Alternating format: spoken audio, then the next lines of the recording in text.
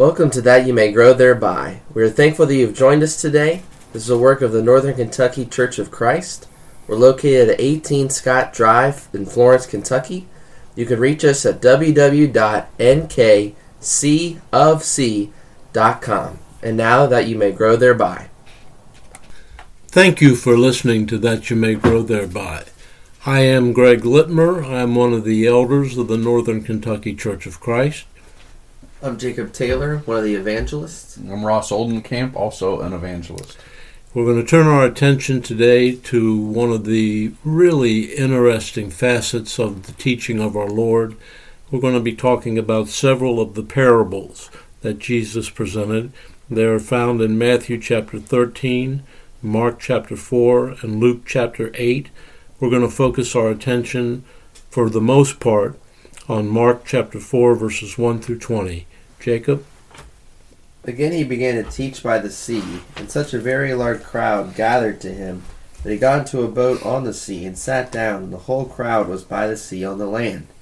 And he was teaching them many things in parables, and was saying to them in his teaching, Listen to this, behold, the sower went out to sow. As he was sowing, some seed fell beside the road, and the birds came and ate it up. Other seed fell on the rocky ground, where it did not have much soil, and immediately it sprang up, because it had no depth of soil. And when the sun had risen, it was scorched, and because it had no root, it withered away. Other seed fell among the thorns, and the thorns came up and choked it, and it yielded no crop. Other seeds fell into the good soil, and as they grew up and increased, they yielded a crop, and produced 30, 60, and 100 times as much.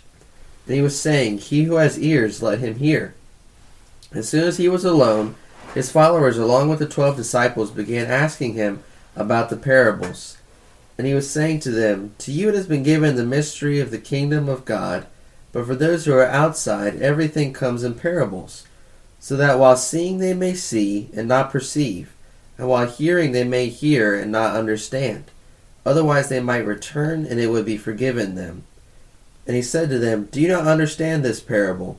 How will you understand all the parables? The sower sows the word. These are the ones who are beside the road, where the word is sown, and when they hear, immediately Satan comes and takes away the word which has been sown in them. In a similar way, these are the ones sown with the seed on the rocky places, who, when they hear the word, immediately receive it with joy. Yet they have no firm root in themselves, but are only temporary. Then when affliction or persecution occurs, because of the word, immediately they fall away.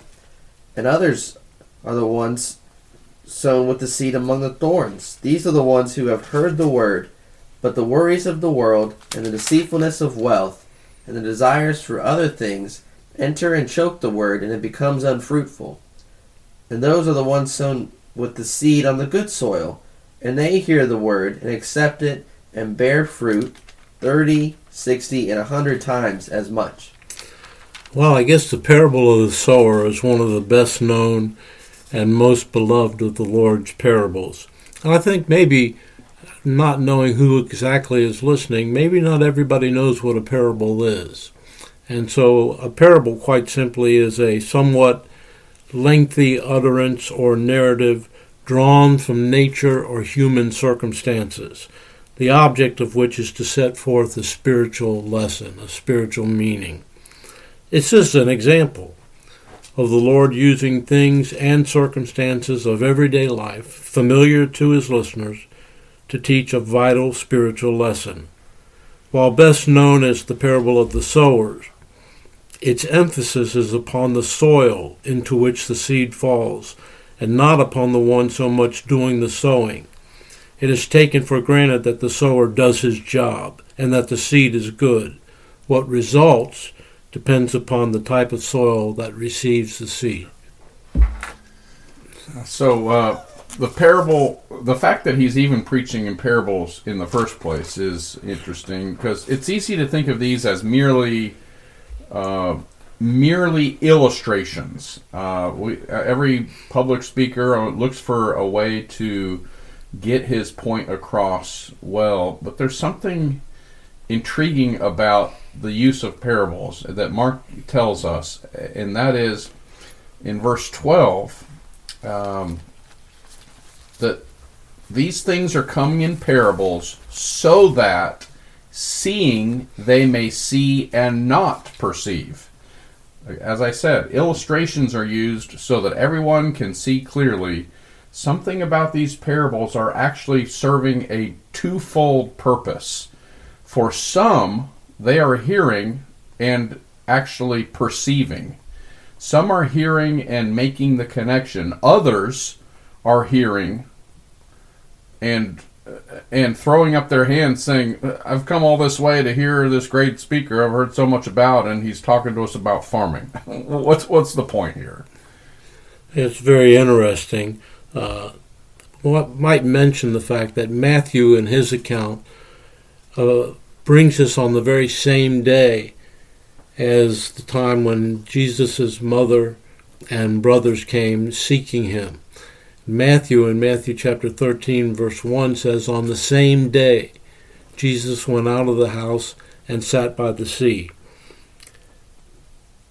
This would have been the Sea of Galilee, and the city would have been the city of Capernaum. Well, a crowd gathered, and Jesus got into a boat, removed a small distance from the shore, and taught the gathered multitude. It is a story about a man planting seed. It was something of which the Lord's audience would have been well aware.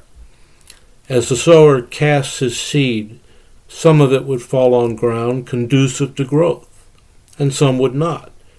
It seems apparent that the sower is anyone who teaches the gospel to others, and as Luke wrote in Luke chapter 8 and verse 11, the seed is the word of God. 4 different types of soils were identified by the Lord, and they are the focus of the parables. Yeah, I think in application with the different types of soil is that the seed goes out to all the different types. When we look at people in forms of evangelism and sharing the seed with others, I can't look at somebody and go, okay, they're the rocky places. We can't write people off based on looking at someone and their lifestyle and think they will never listen to Jesus. We have stories of, like as we talked about in the previous episode, of Paul, formerly Saul, and the lifestyle he lived prior to becoming a Christian. And, even Ananias' reaction when God tells Ananias that to go to talk to him is, do you not know who this is? It's kind of who this man is. And it's just that anyone can be used for the kingdom. And it's certainly something to understand that the gospel is for all people and to share it with all people. It doesn't mean it's going to work in every situation, but it's our job to share it.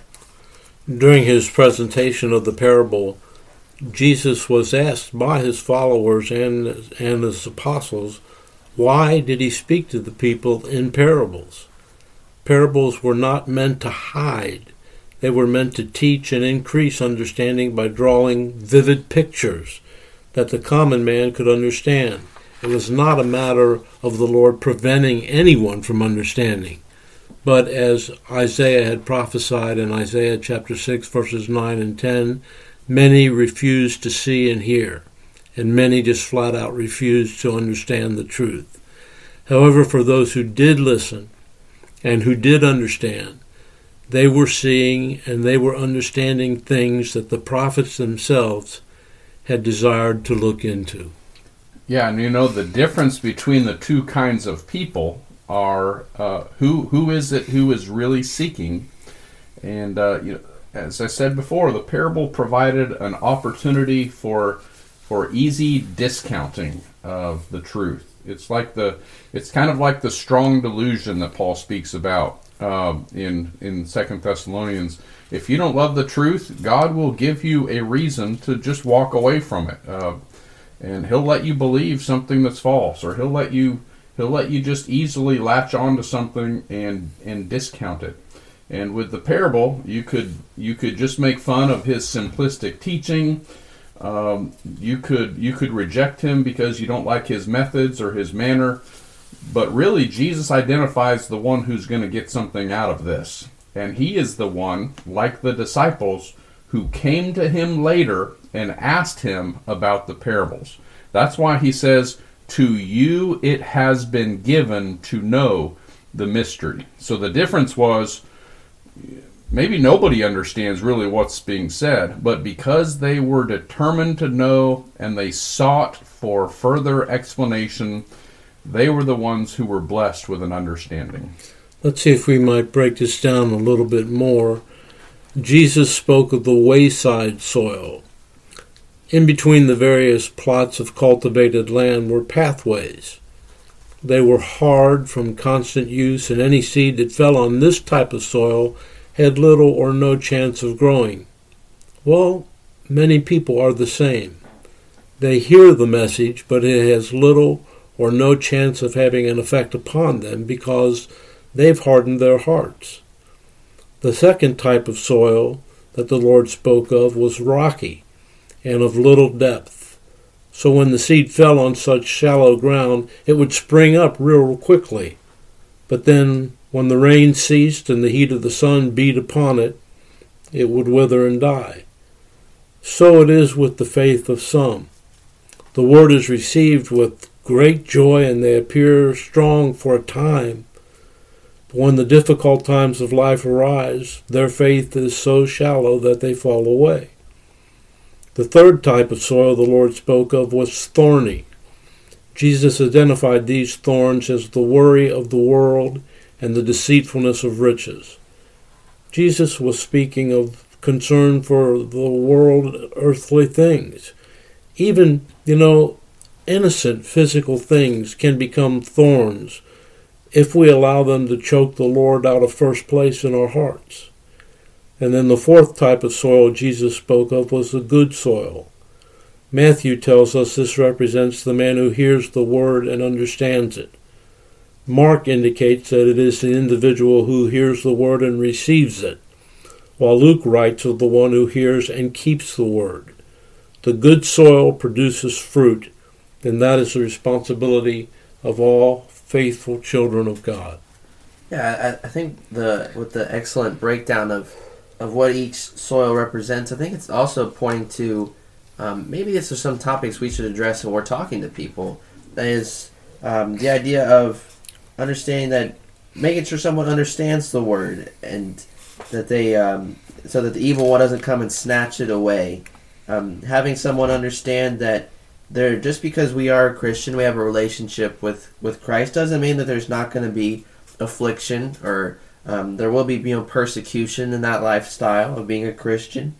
And also with the one sown with the seed among the thorns, the illustration of as they are choked out by the anxiety and deceitfulness of the world, of wealth, it's that there is still going to be, there's anxieties that are still around as a Christian, that being a Christian isn't a trial-free or anxiety-free life, but it's having the best companion there is by your side through it all. And then even with the good soil certainly is where we all want to be, but I think it's very helpful to be able to point these out to people to understand what they're getting into, and that way it takes away the understanding of that possibility if they were to face temptation and then were to give up on it, when they can know from the get-go as you're trying to share the gospel with them that there is difficulty, but what a friend we have in Jesus that goes with us through it all. It's interesting that over in Mark's account, specifically in verses 24 and 25, he says, "Take heed what you hear. With the same measure you use, it will be measured to you, and to you who hear, more will be given. For whoever has, to him more will be given. But whoever does not have, even what he has will be taken away from him." Through the use of parables, Jesus was revealing, not concealing. Those with a receptive heart will receive find their understanding, their enlightenment. But for those who would not receive the truth, those hearts were hardened, and they would not understand even as much as they thought that they did.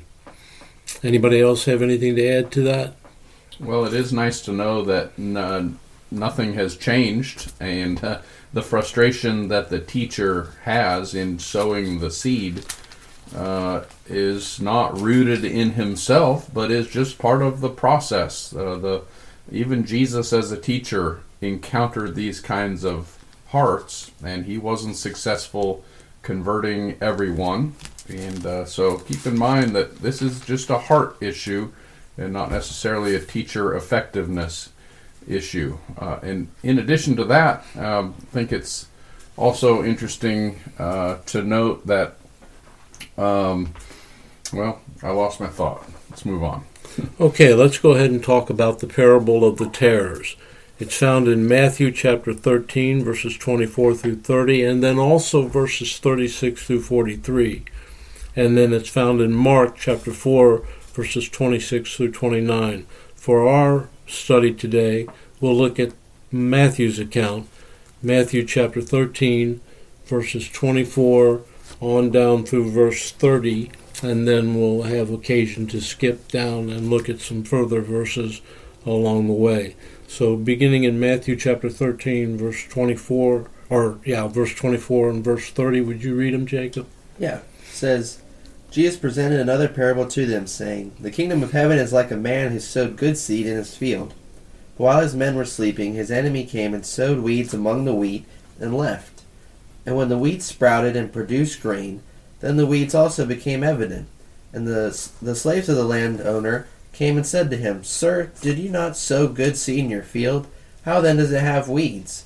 Then he said to them, An enemy has done this. The slaves said to him, Do you want us to then go and gather them up? But he said, No, while you are gathering up the weeds, you may uproot the wheat with them. Allow both to grow together until the harvest. At the time of the harvest I will say to the reapers, First gather up the weeds and bind them into bundles to burn them, but gather the wheat into my barn. Let's skip on down to verse 36 and look at verses 36 through 43.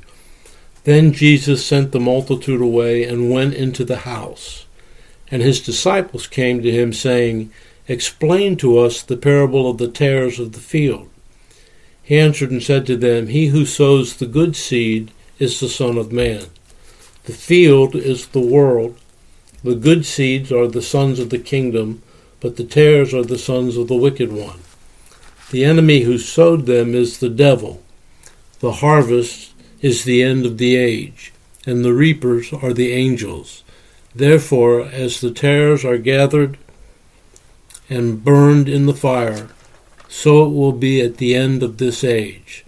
The Son of Man will send out his angels, and they will gather out of his kingdom all things that offend and those who practice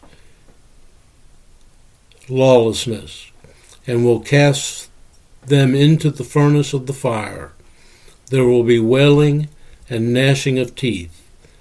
Then the righteous will shine forth as the sun in the kingdom of their Father.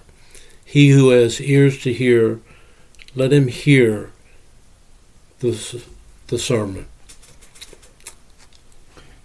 Just an interesting note. I read about these weeds from one commentator that wrote, Weeds in this case probably darnel, which in the blade resembles wheat, but which can be distinguished from wheat when it is fully ripe. So almost like they're almost indistinguishable early on, but then when you start to see the fruit, then they declare themselves. I think it's interesting too that this is describing the kingdom of heaven. It describes a kingdom in which there is a great conflict. There is turmoil. There are tares and there is wheat growing simultaneously. There's nothing here of any talk of a millennial kingdom of paradise and all that. No, the scriptures speak of the kingdom of God as being a time in which wheat and tares are growing together. Jesus' explanation of the parable is relatively simple. We have the sower of the good seed, and that's Jesus himself. The field in which the seed was sown, that was the world. And the good seed was the children of the world. The tares were the children of the wicked one, and the wicked one was representative of the devil. Both were allowed to grow together, as you were emphasizing, Ross, until the harvest time, which represented the end of the world. At that time, the angels would be the reapers, Both the good and bad would be gathered. The bad would be cast into a furnace of fire where there would be weeping and gnashing of teeth. The good, or righteous, would go home to the Father. The kindness of our God is just amazing to all of us, giving us another day, another minute, another second is such a blessing. And I think it reminded me of Matthew 5, verse 45, where it talks about that God lets the sun rise on the evil and the good, that there's rain on the righteous and the unrighteous. It's such a blessing that all of us are allowed to have another day, another second. But I think it's especially to those that are choosing to live in sin, is that they're choosing to go against God, and God still allows them to live, and to live and grow until that point where the harvest is there, the day of judgment is there. I think it's just it's an amazing thing that God is beyond kind to all of us, especially those that could not care any less about Him. Okay, that's going to do it for today's program. We appreciate each and every one who's listening. We still have a bunch of parables to talk about that the Lord will be telling to the people, and we want you very much to tune in and listen. And if you have friends who would be interested in this sort of a study, please tell them about the podcast, that you may grow thereby. Until tomorrow then, thanks for listening.